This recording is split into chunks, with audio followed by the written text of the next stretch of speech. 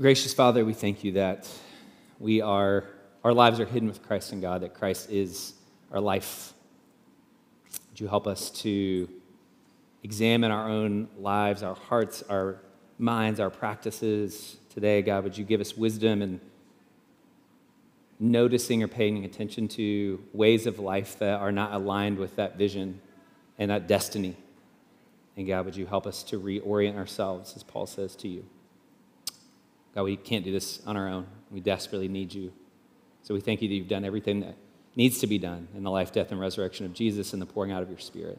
So would you teach us, give us humble hearts, open us to your truth, to your presence and your power and your purposes. We pray in Jesus' name. Amen. Do you ever feel like there's a gap between the person that you want to become and the life that you're actually living right now? Maybe you look at your marriage and you're not the husband or the wife that you hoped that you would be when you took your vows. There's a gap between wanting to be this great spouse and then the actual me that shows up in my house every day. Maybe you look at your parenting, your children or your grandchildren, and you're like, man, I have all of these desires to be this person of love that, Paul describes here in this passage. I want to be loving. I want to be a person of peace and humility and gentleness, and yet find myself angry and resentful and not able to be patient with these little people that have been entrusted to me or these big people that have been entrusted to me. I'm just not where I want to be. Or maybe you're single and you look around at the quality of your relationships and your desire to live with integrity in this calling or this season that you're in, and you're like, man, I'm just so far from where I thought I would be. I thought I'd be holier. I thought I'd be better than I am right now. Maybe you look at your life with Jesus and you're like, man, this is not where I thought I'd be. I thought I'd be growing and I feel stuck, or maybe I'm even regressing in my relationship with Jesus where in previous seasons I was growing. David Brooks, New York Times columnist, writes about this gap or this tension. He says, you follow your desires, your new desires, wherever they take you, and you approve of yourself so long as you're not obviously hurting anyone else. You figure that if the people around you seem to like you, then you must be good enough. In the process, you end up slowly turning yourself into something a little less impressive than you originally hoped. A humiliating gap opens up between your actual self and your desired self. Humiliating gap. I don't know if you've ever felt that. That resonates at all with you. Every year, we have a cultural ritual known as New Year's resolutions, where we try to address that gap. We try to reinvent ourselves. And I've noticed during COVID and kind of like whatever we're doing with the pandemic that like this is only intensified. Like there's a whole genre of writing now around what you call post-pandemic reinvention. It's like you can reinvent your life. You went into COVID and you were this terrible, miserable person. And now you have the opportunity to emerge and a whole new butterfly and to redesign your life and reinvent your life. And here's the 10 life hacks that are going to help you do that. And like you tried all of those and you've already failed. Like it's already over. It's been like just a couple of months. We do this every year, and we do this in different seasons of life. We try to take on new habits, new relationships, new budgets. Maybe you try to find a new church community. If I could just switch my church, that'll make a difference. Or if I get this new diet, or if I get this new relationship, or if I can get rid of this relationship, or get rid of this diet, or whatever. And yet, we, in all of our efforts to try harder, find ourselves getting stuck. It's kind of like we went on a church retreat a few weeks ago, and somebody who knew, like out in Crawfordsville, there's quicksand, but somebody got into some quicksand on our retreat and like literally was panicking. And like they were like, the only thing I remember is don't fight, because the harder you fight in quicksand, the deeper you go. And so they were able to kind of work themselves out of the quicksand. But you feel maybe that sense of like spiritual and emotional quicksand. Life just hasn't worked out the way that I thought it would. And there's this danger, right, in that place. William Irvine, a philosopher, writes about what he calls the danger of misliving. He says, despite all of your activity, there's a danger that you will mislive. Despite all of your activity, despite all of the pleasant diversions you might have enjoyed while alive, you will end up living a bad life. There is, in other words, a danger that when you're on your deathbed, you will look back and realize that you wasted your one chance at living. Instead of spending your life pursuing something genuinely valuable, you squandered it because you allowed yourself to be distracted by the various baubles life has to offer. Today, we're going to be finishing up our fall teaching series on seeking God. And for the last several weeks, we've been looking at different passages in the Psalms and today in Colossians about how we actually live into this vision of seeking God, being a people who seek God. And what I love about Scripture is there's just so much realism in it, right? Like they don't overlook these tensions, this humiliating gap between our ideal self and our real self.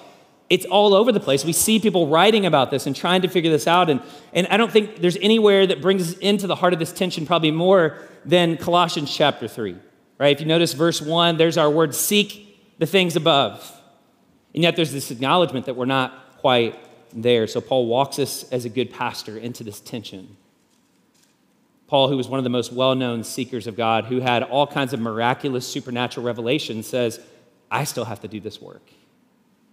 And so I want to pick it up in Colossians 3 with this vision that Paul gives us for our lives, and then with an invitation. Then I want to talk about how we actually live into this. And so this vision is the vision for the life of a disciple, right? Like Paul tells us, this is what we're after. This is our pursuit. This is our telos. This is the goal.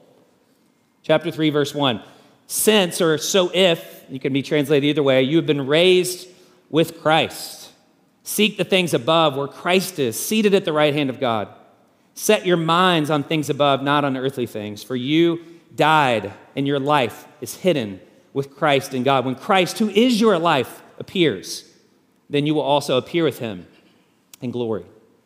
Paul begins this passage by reminding the Colossian church about the broader reality that frames their lives as disciples. Kind of live on two planes, right? Like there's the way we kind of tend to see our life, and Paul wants to lift our vision and to say, actually kind of pull back the curtain and say, this is what's really true. Regardless of how you feel today, regardless of what you think, regardless of what your life looks like externally, this is the core reality of your life. He says, Christ is your life. Your life is hidden with Christ in God. You died with Christ, and you've been raised with Christ, and you're seated with Christ at the right hand of the Father. The vision for life for a disciple is simply this: a life lived in loving union with Jesus for the sake of others. That's the whole point of Colossians 3, 1 through 17. A life in God for the sake of others, a life in loving union with Jesus for the sake of others. This is what it means to be a disciple. Being a disciple, or what we might call in our modern parlance, being a Christian, means more than believing the right things, more than attending church and just performing liturgy, or even living out a Christian social ethic. As much as I'm in favor of those things, it's more than that. Those things flow out of something deeper. It's the deeper call is participation in the life with God.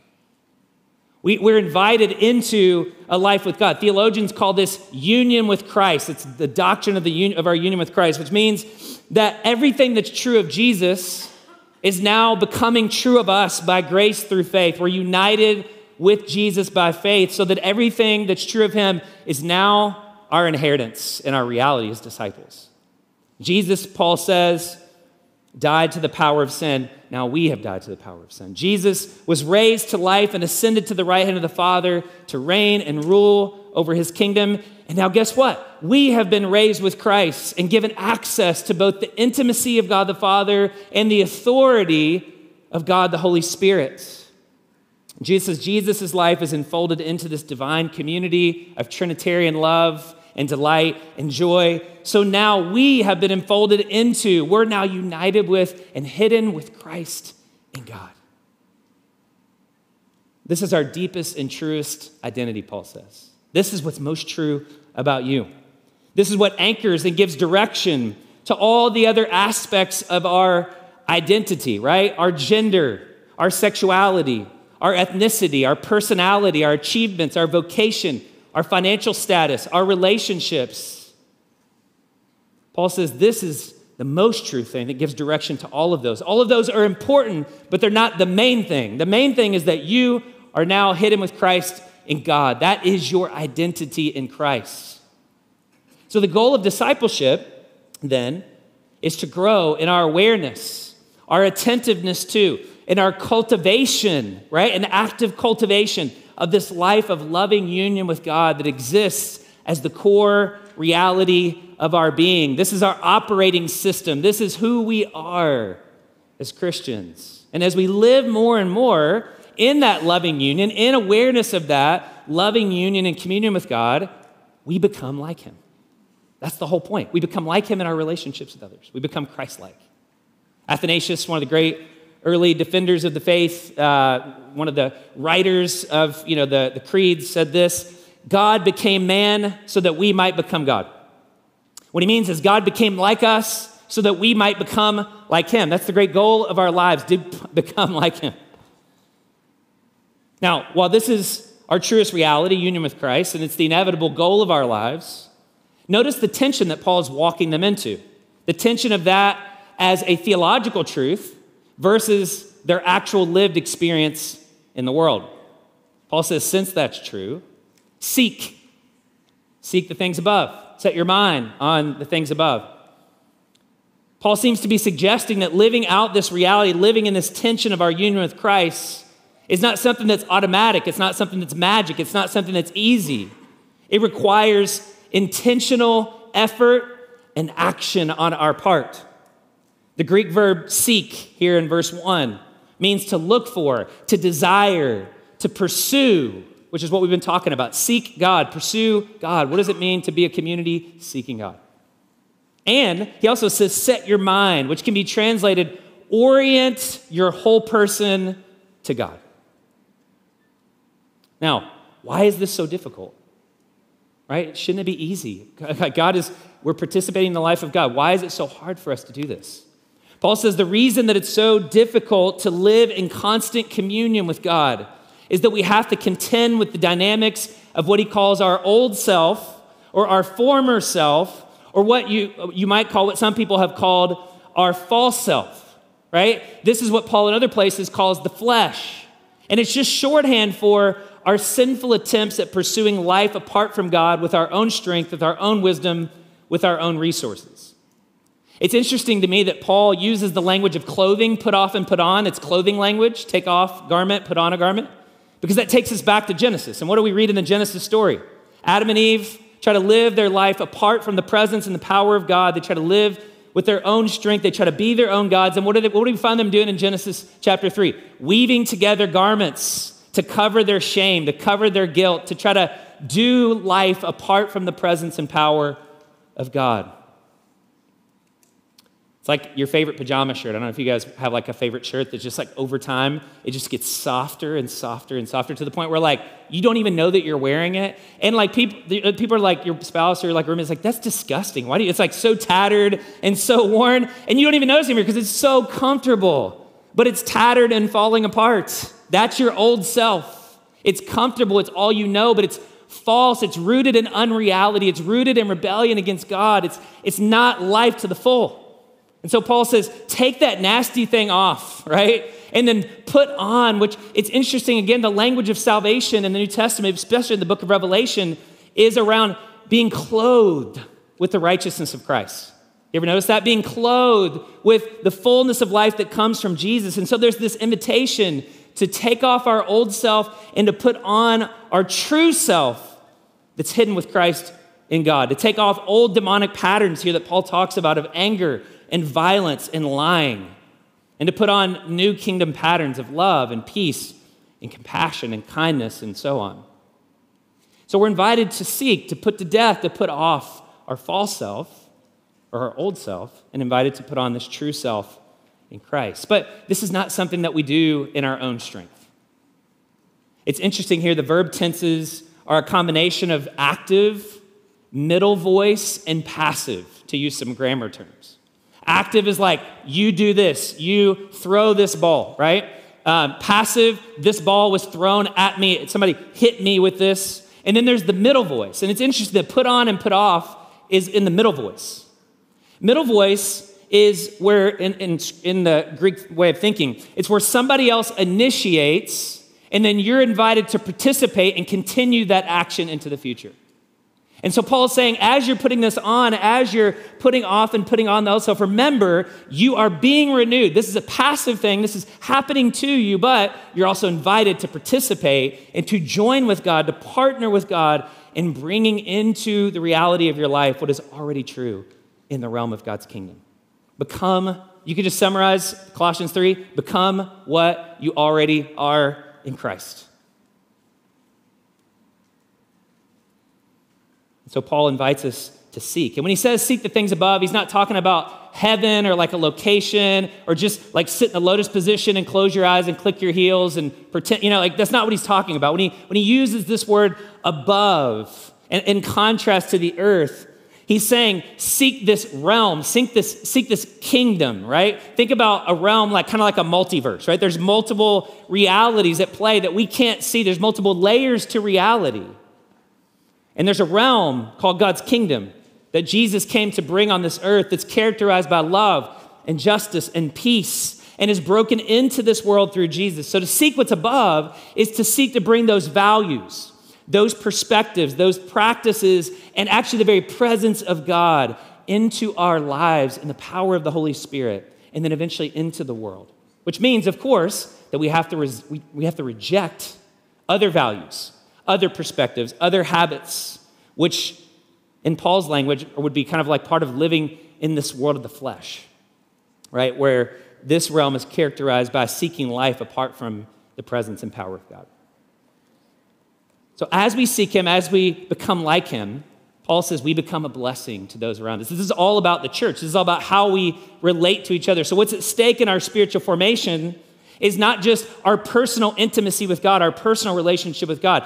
Everything that's happening is I'm being formed and shaped, or not being formed and shaped, rather being deformed by the way of the world, directly affects you. You ever think about that? Like my resistance to what God is doing through the invitations of the Spirit to form me into a person of love has a direct impact on you.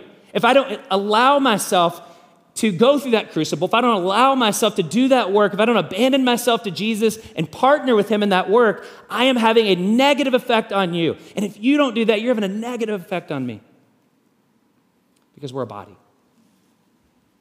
Spiritual formation is always for the sake of others. So this is the vision. This is the vision for seekers.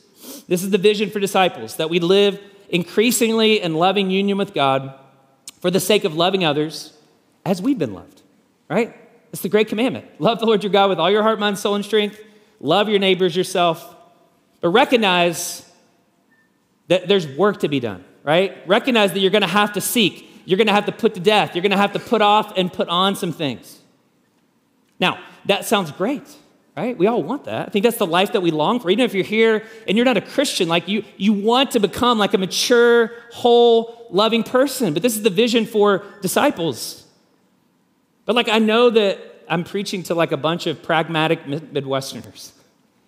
And you're just like, okay, that sounds great. But like, how do we actually do that? How do we actually become these kinds of people? I've tried that before, and it doesn't seem to work. I went to therapy, and it didn't work. I got religious, and it didn't work. I tried, spiritual disciplines, and it didn't work. Like, what does it look like for us to actually build a life that lives in that tension between who we want to be and who God designed us to be and who we actually are right now? Because I know for many of you, you're just like, oh, okay, just like I've come to church. I barely got here this morning. I fought with my people on the way to church. I've had a really bad week. And now you're just telling me to do all these things, like try harder. That's not what I'm saying, by the way. But I know many of us come in this space emotionally feeling overwhelmed. We feel exhausted. We feel sad about our lives. We feel lonely and angry or whatever. So what does it look like for us to live into that? Well, I'm glad that you asked. Because I want to give you a container for this vision. I don't want to just give you a vision and inspire you. We say this all the time. Inspiration is not enough for transformation, right? Insight is not enough to change us. We've got to live a life that actually begins to reflect more and more the life of Jesus. And the container for that, the soil for that, historically, I want to just give you a tool this morning, a wisdom tool that's been handed down through the generations in the church, especially in seasons of renewal, like the opportunity that we're living in right now, the opportunity for the renewal of the church, the great opportunity, I think, of our generation, to see reform in the church, to see the church become more whole. And that's what we long for. The container for that kind of vision, for this kind of life that's hidden with Christ and God, growing and loving union with God for the sake of others, the answer the church has given us down through the ages has been what they called a rule of life. And this shouldn't be new if you're new to someone. Maybe this is new language. This shouldn't be new for any of us that are around. But I want to just talk very practically about how to do that, right? How do we build a rule of life that guides and guards our lives towards this vision of loving union with Christ for the sake of others. Now, what is a rule of life? I want to just answer that. I want to answer that biblically, because I know some of you are like, okay, where's that in Scripture? I want to answer that historically, and I want to answer that practically, just quickly, on the kind of the historical. But I want to do that historically because it's important that we see this is not a trendy life hack. Okay, this is something that's been around for generations and stood the test of time. Andy Crouch, Christian author, says this: a rule of life is a set of practices to guard our habits and to guide our lives. I think it's a really great definition. A set of practices to guard our habits and guide our lives. Pete Greig, the founder of 24/7 Prayer, if you're familiar with him, he wrote a book on a rule of life, and he says a rule of life is a set of principles and practices we build into the rhythm of our daily lives, helping us to deepen our relationship with God and to serve him more faithfully.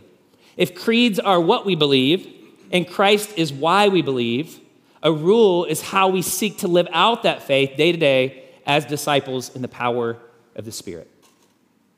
The definition that we put in our community rule of life, we are a community that's organized around a shared rule of life together, just a basic approach to scripture reading and prayer and Sabbath and some basic practices that have guided the church, again, for a long time. Here's our definition that we put in there. It's a set of Spirit-empowered practices, commitments, and relationships that help disciples abide in Jesus more deeply, right? John 15, abide in me and you will bear much fruit. Apart from me, you can do nothing. So this is our attempt to say, how do we abide, right? How do we live into Jesus' words to his disciples before he ascended to the Father? Go therefore to all nations and do what? Baptize them, teach them how to obey all that I've commanded you, and I will be with you always, right? He doesn't just say, talk to them about it, give them some good platitudes, some good ideas, some good concepts, some interesting mental models and frameworks. No, he says, teach them how to obey all that I've commanded you. It's not intuitive. It's not easy. It's not natural. We have to learn it.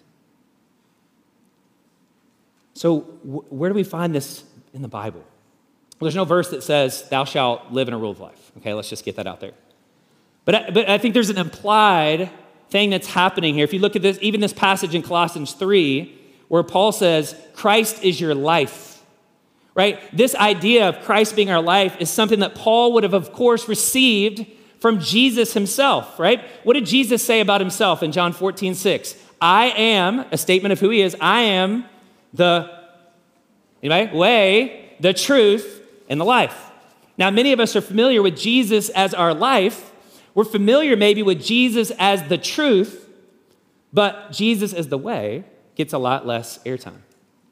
Eugene Peterson, pastor, recently passed away, but just a great mentor to many of us in pastoral ministry, says this in his book on the way of Jesus. He says, Jesus is the truth gets far more attention than Jesus is the way.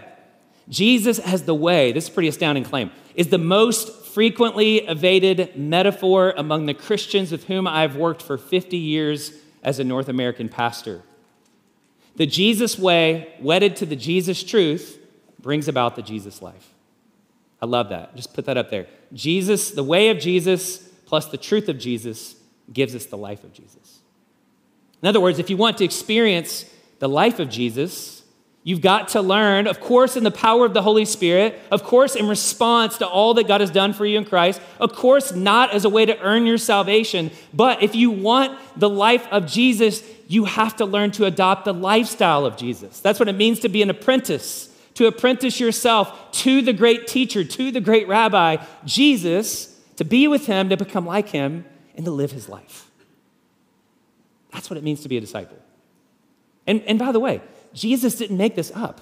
No pun intended, by the way. He didn't make this idea of the way up. He's drawing on Old Testament language of walking in the way of God, or a way of life that involves our whole person, beliefs and practices. I mean, what was the law if not a rule of life, right?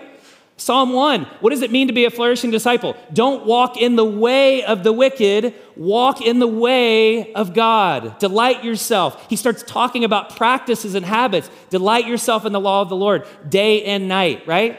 Like that's the idea of a way. And this is often expressed through covenants, where God would make a covenant with people and they would make a covenant in response, or vows that people would make to God or to one another. Think of Daniel in Babylon, right? Like his cultural identity, they're trying to erase his cultural and religious and spiritual identity. and he develops a rule of life or a way of life where he prays at certain times of the day, right? And he refuses to bow the knee, right, when he's commanded to do so. He fasts and he eats a certain kind of diet. All of that can be viewed as a sort of rule of life. My point in all this is just in saying a vision for loving union with God needs a container. And the container for the church throughout the ages has been a rule of life, an intentional way of life that points us towards the life that we long for in Jesus. It's the same thing. We don't really have much of a structure for vows in our current moment because people are kind of down on vows, especially younger people, but we still have marriage vows. I do lots of weddings. I'm going to do one in a few weeks. And one of the things I stole from Dietrich Bonhoeffer, and I do this in all of my weddings, so if you ever ask me to do a wedding, I'm going to do this in your wedding, was to point out the fact that although we're all here, and there's been lots of money that's been spent and time invested in making you two look beautiful and like smelling good. It's easy to make like a public pronouncement when everybody looks their best, they've lost all their weight, they've done all this is as good as you're going to look probably, right? Like this is it. Sorry to tell you. You're at your prime. It's easy to say, oh, I love you so much. But let that kind of go a couple of weeks, a couple of months, a couple of years with a couple of kids. And it's not so easy. And here's what Bonhoeffer had to say to married couples. This is like the best marriage counseling ever. He says, not your love that sustains the marriage, but from now on, the marriage that sustains your love. Your vows sustain the love when you don't feel it. It's the container that carries you through the seasons, through the hard times. That's what a rule of life does. It sustains your faith. When you don't feel it, you still need to show up. There's still an invitation. Historically, a rule of life, again, is not a new thing. It's an ancient way. The early church had two rules that they lived by. The rule of faith, which we call orthodoxy, which was expressed in doctrinal statements and belief statements like the Apostles' Creed and the Nicene Creed. It was abstract, poetic, beautiful, confessional.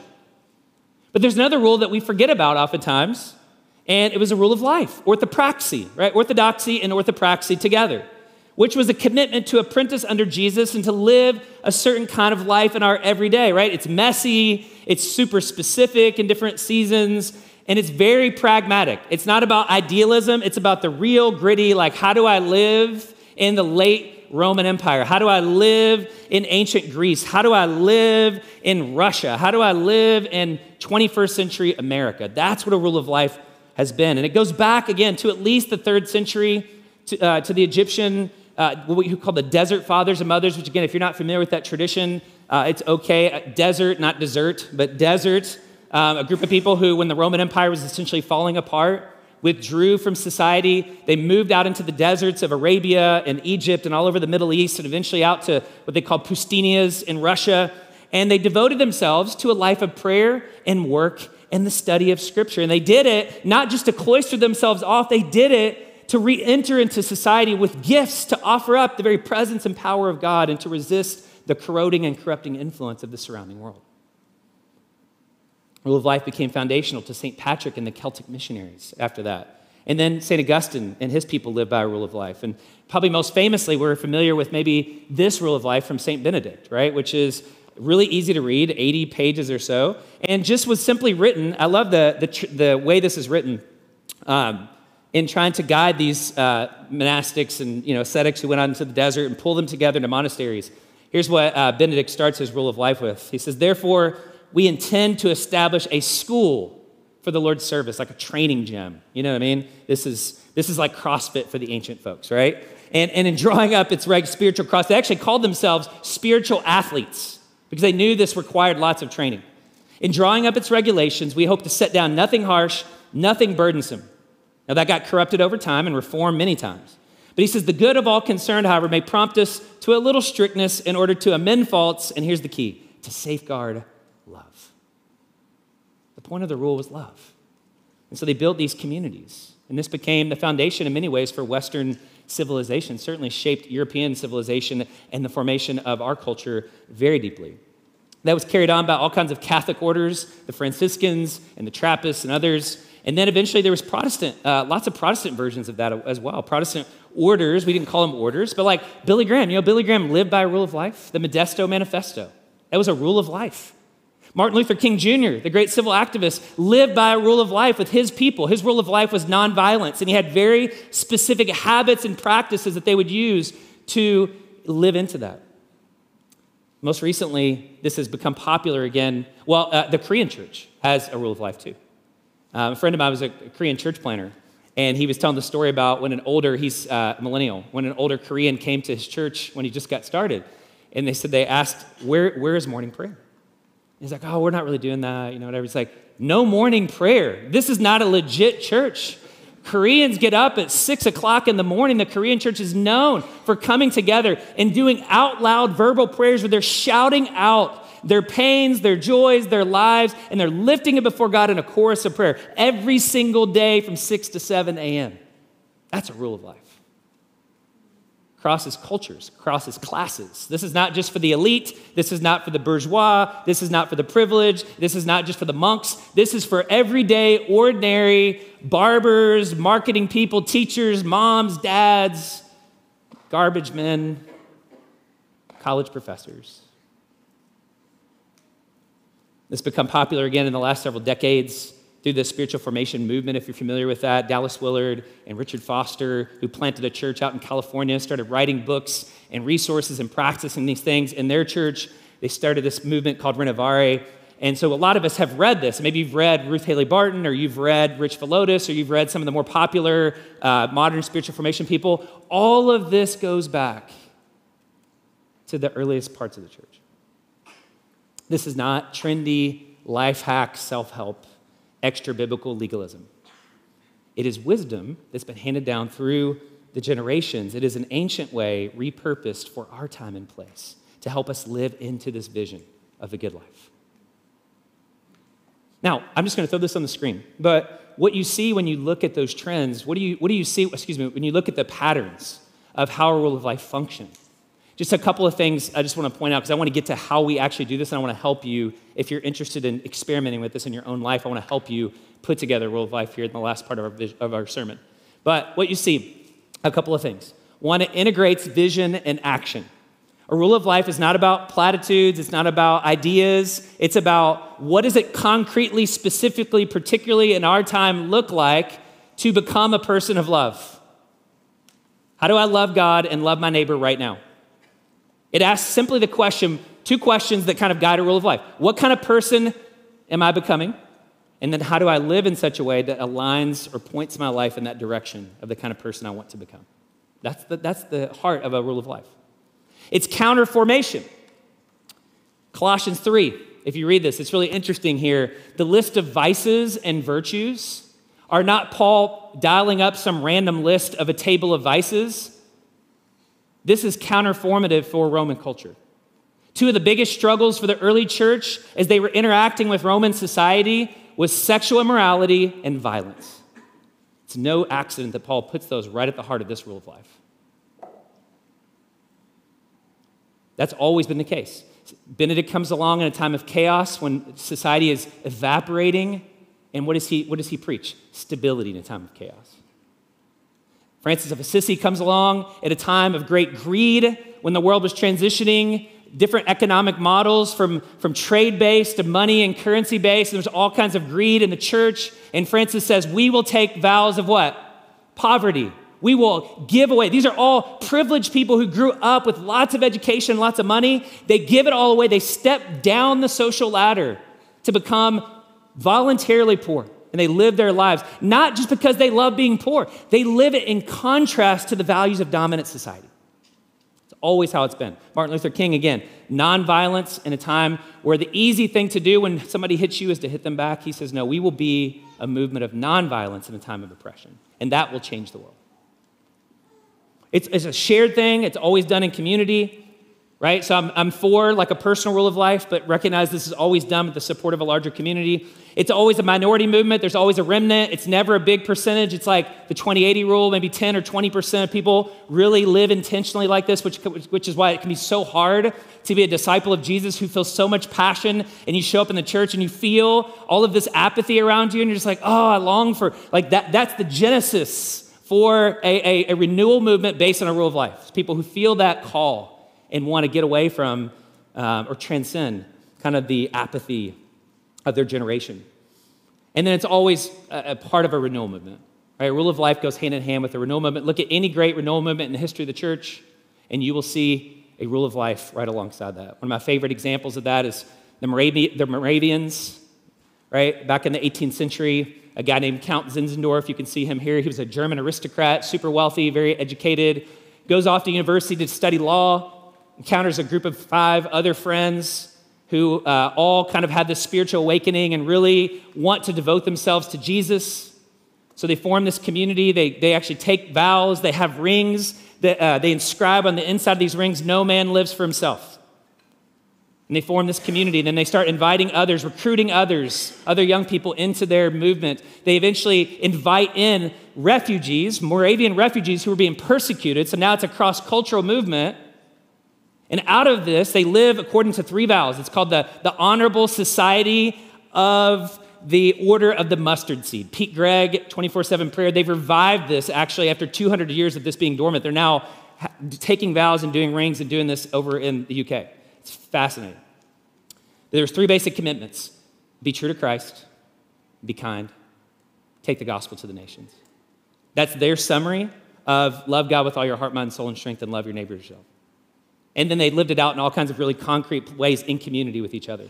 And it sparked one of the great renewal movements that touched all kinds of people. But one example, John Wesley, deeply, deeply impacted his conversion story. The Wesleyan Church, the Methodist Church, like if you grew up in these movements, you are a descendant and an heir of the Moravian movement kicked off by Zinzendorf in this rule of life. Now again, the rule of life has no power. It's just the container. But man, really helpful to have the container. So what does it look like practically? I want to close our time just walking us through how we could do this in our own lives. What does it look like to build a rule of life? A rule of life, the word rule just comes from the Latin word regula. It means, we get these words, regular, regulation, ruler. So think of a ruler as an instrument that helps you draw a straight line, right? So think of a rule of life as an instrument that helps draw a straight line from your life today and the life that you long for that's hidden with Christ in God. That's what we're after. The idea, the ancient teachers would teach this as a sort of trellis, right? Thinking about that imagery of the vine and the branches. Think of it like a wild vine can grow fruit and be fruitful laying on the ground, but it's vulnerable in all kinds of different ways. And so a trellis gives structure and direction and allows it to be more fruitful than it could be on its own. In the same way, we as disciples of Jesus need structure if we're going to grow and become faithful and fruitful over time. Now, here's the reality that I always say, and it's important for us to acknowledge. Practically, you already have a rule of life. Do you know that? Now, you may be like, I'm a P on the Myers-Briggs. No way. I'm not structure. No, you have a rule of life. Enneagram 7, I live life spontaneously, joy, I do whatever. You have a rule of life. Well, now the question is, do you know what your rule of life is? It may not be written down. It might be unconscious. It might be unintentional. It might be passive. But you have a rule of life. You have a way that you get up in the morning and spend your morning time. For most of us, it means grabbing a device. And that's forming you. First thing you grab in the morning is your phone. You do that over a lifetime, it will make you a certain kind of person. You have a way that you spend your days. You have a way that you spend your evenings, your meals. You have a way of spending your money. You have a way of thinking about power and approaching power. You have a way of interacting with technology and approaching relationships. You have a way of doing things in your business as an employee. You have a way of being a mom or being a dad. We all have a rule of life. The question is not, do I have a rule of life? But do I know what my rule of life is? And is it leading me to become the kind of person described here in Colossians chapter 3? Year over year, am I becoming more loving, more kind, more compassionate, more gracious, more peaceful, more grateful? I mean, just for a second, if we could. Just pause. Take a deep breath. Just take a deep breath. And I want you just to imagine the kind of person that you want to be at 80 if the Lord tarries. I've been thinking about this a lot. I'm 42, my parents here, thinking about what kind of person do I want to be for my kids? What does it look like to age well and not become bitter and cynical and an old crank? Forgive me if you're the old crank, but just, I don't want to be that. I want to grow in love. I want to be more peaceful. I want to be non-anxious in the kind of presence I bring into a room. I want to kind of have the presence like with my kids and my grandkids. My boys are here, my daughters are here. I look at them, and when they're my age, I'm like, are they going to dread when I call them? Just be like, gosh, Dad's calling again. So annoying, so frustrating, so needy. Every time he calls, he needs something, or he's just bitter. I can't even stand to talk to him. Maybe they start avoiding me. I don't want to be that kind of person. I don't know about you. I want to be like a good wine that ripens with age. I want to be a blessing. I was walking with one of our elders at Northwest the other day, and I said, will you please tell me, can we just commit? Can we make a vow to each other that if you see me becoming that kind of older person who my kids avoid, will you please tell me? And will you please help me? Because I don't want to be that kind of person. And I don't know what that looks like for you. But I would just ask the question, what is that vision? And then how is how you're living today taking you towards that or away from that? Are you living today in a way that takes you towards that destination? In your practices, your habits, the way you talk, what you think about, your imagination, what you give your time and energy and focus to? There's a business axiom, I don't know who said this, I looked it up, I couldn't find it. It says, your system is perfectly designed to give you the results that you're getting. Your life is set up, architected in a certain kind of way, consciously or unconsciously, written or not, active or passive. So if you're getting results you don't like, maybe you should step back and look at the system and say, what system is leading to me being this kind of person or not? So in this sense, I'm not inviting you to develop a rule of life. I'm saying you already have a rule of life. What I'm asking you to do is to bring attentiveness to your life now, your whole life, not just your religious life or your whole life, to be intentional, to be attentive, to be prayerful, and to direct with the power of the Spirit how you're living in such a way that you open more and more of yourself over time to the invitations of the Spirit, to say yes to the Spirit, to say no to the flesh, and to more and more offer myself to God so that He can form me into a person of love and peace. That's what a rule of life is about. So if you don't want to go on that journey, that's not where you're at, that doesn't work for you, fine. What's your system, though? And what's it doing to you? You don't have to do rule of life, but you do have to have an intentionality to the way that you live your life. So I have a rule of life. And I hesitated. I actually thought about sharing it. And I was like, no, I don't want people to do my rule of life. I was going to put it up on the screen, but this is kind of something that's been developed with me and God. And so I would give you a framework for how I do this. This is my rule of life. I usually look at this monthly when I go away for a day of prayer and solitude. And I try to evaluate this and I try to stay current with this. And it's built around 4 invitations from God. I want to be present to God as He's present to me. I want to be present to other people. I want to be present to my work and my vocation. And I want to be present to myself as God is present to me. And in each of those categories, which again, this may be too much structure for some of you, but there's a Bible verse that kind of anchors that for me. There's a vision statement for each one of those things. Like, this is the kind of person that I feel like God has invited me to become, and that kind of gives me some imagination for who I'm becoming and some ways to evaluate myself. There's some values that go with that, and then there's some habits, very specific habits that guard and guide how I do that. And I look at this, and I refine it, and I review it, and I pray over it, and I repent in it when I'm in a good space, and sometimes it leads me to despair and anxiety, but this is my plan, and this is, Lord willing, over the next 20 or 30 or 40 years, how I am asking God to make me the kind of person who lives in this reality of being raised with Christ, seeking Him, setting my mind on Him, realizing that Christ is my life, and my life is hidden with God in Christ. That may not be your strategy. There's other ways to think about that. Some people do like a 2x2, and they have 4 basic categories: rest, work, relationships, and rest, work, relationships, prayer. So think about like a 2x2, and each of those, they just have some simple practices that they put in there that kind of guide that. If you're a parent, I know you'd be going, this is crazy. Like, this is not for parents. Parents cannot do this kind of work. There's a great book that I have for you called Habits of the Household that I would strongly recommend.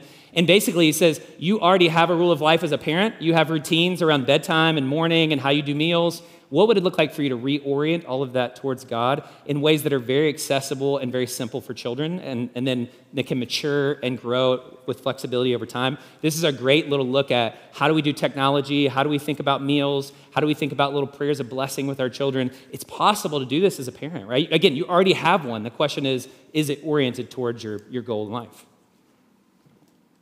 I just want to give you a couple quick little best practices, and then I want to show you one thing, and then we'll wrap up here because we got to go to communion. How do you create your own rule of life? Just some best practices. One, start small.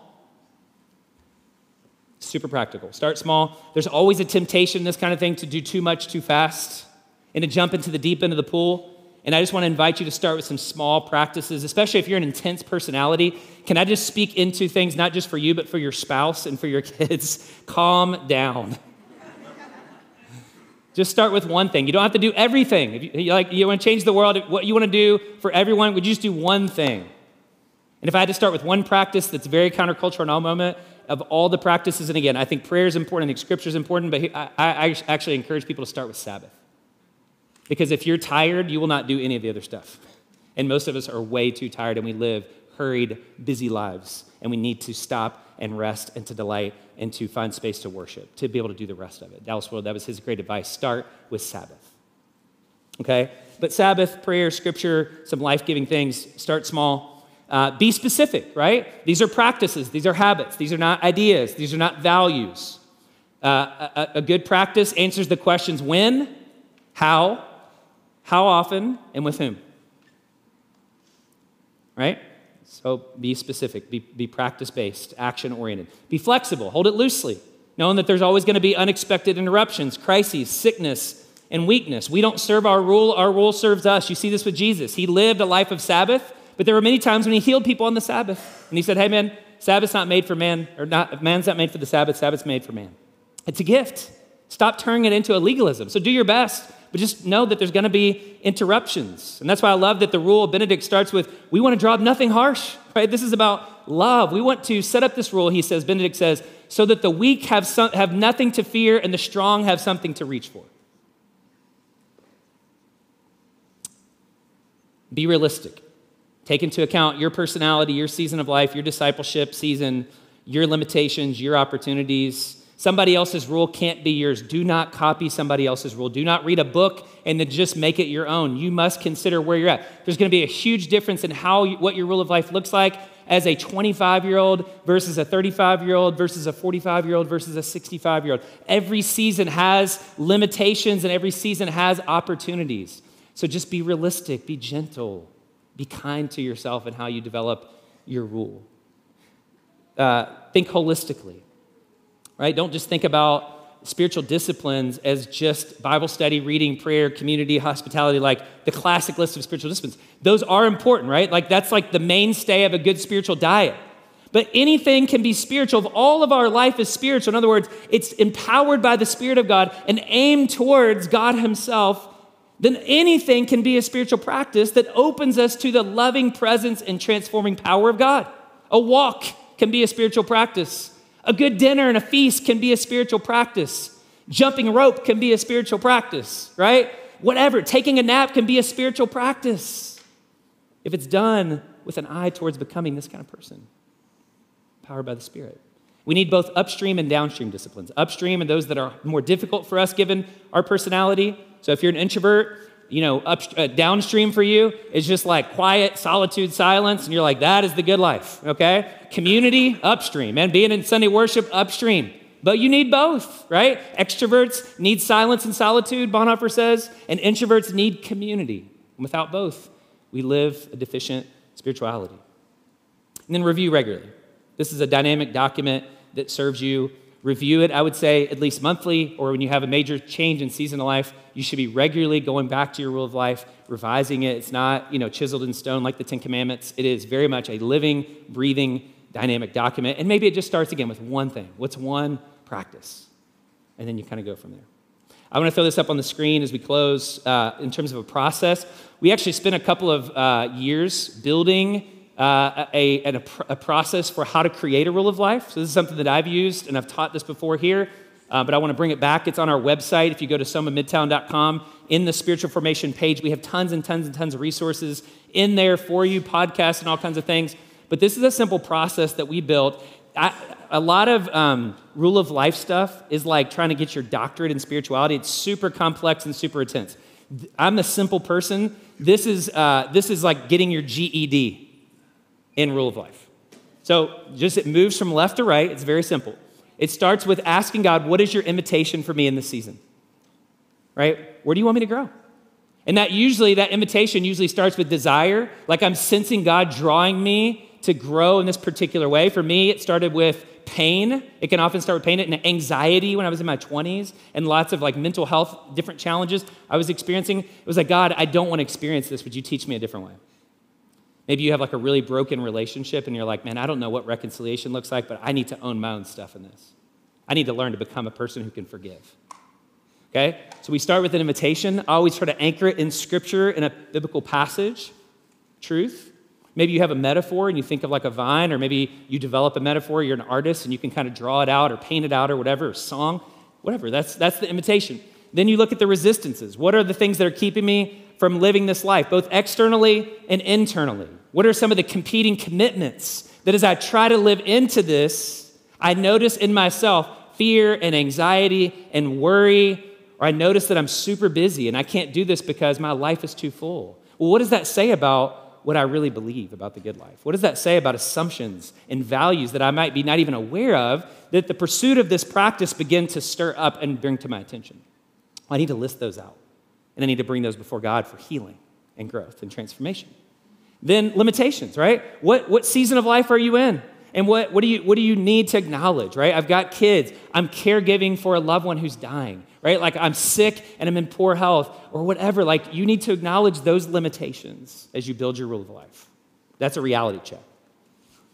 Practices then, okay, what is my current rule of life? What are my current practices? And then what practices could help me move towards this imitation of God? And then finally, what support do I need? What friendships, what therapy do I need to get into? What spiritual direction might I need? What could community look like? Because I'm going to need a community to sustain this and to move towards the life that God has for me.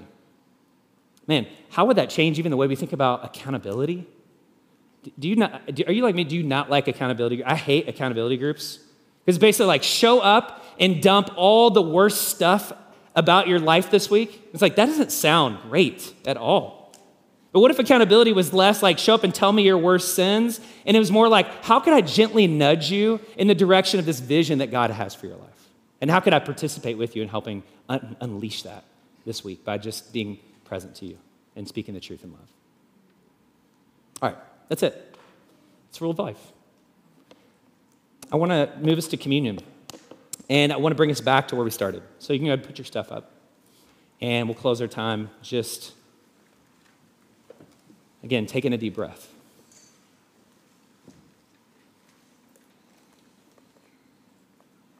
Let me pray over us, and now lead us in communion. Father, thank you for this vision for our lives where we find Christ as our life and we grow as people of love who live in loving union and communion with you for the sake of others. Teach us, God, what it looks like to live this life. We don't know. We're like children. We need direction. We need help. We need vision. We need our hearts to be moved, our souls to be stirred up. We need to be saved. We need to be rescued from all of our grandiose delusions and false visions of what it means to live the good life. And God, we need you to open up our eyes to all the ways that our current life is architected against that, and to let go of some things and to put on some new things, not just for the sake of adding or trying to get your attention or whatever, trying to earn our salvation, but because we are so loved, we're invited into a new way of being in the world. So teach us, God, what it means to live as your disciples. We need your help. We pray in Jesus' name. Amen.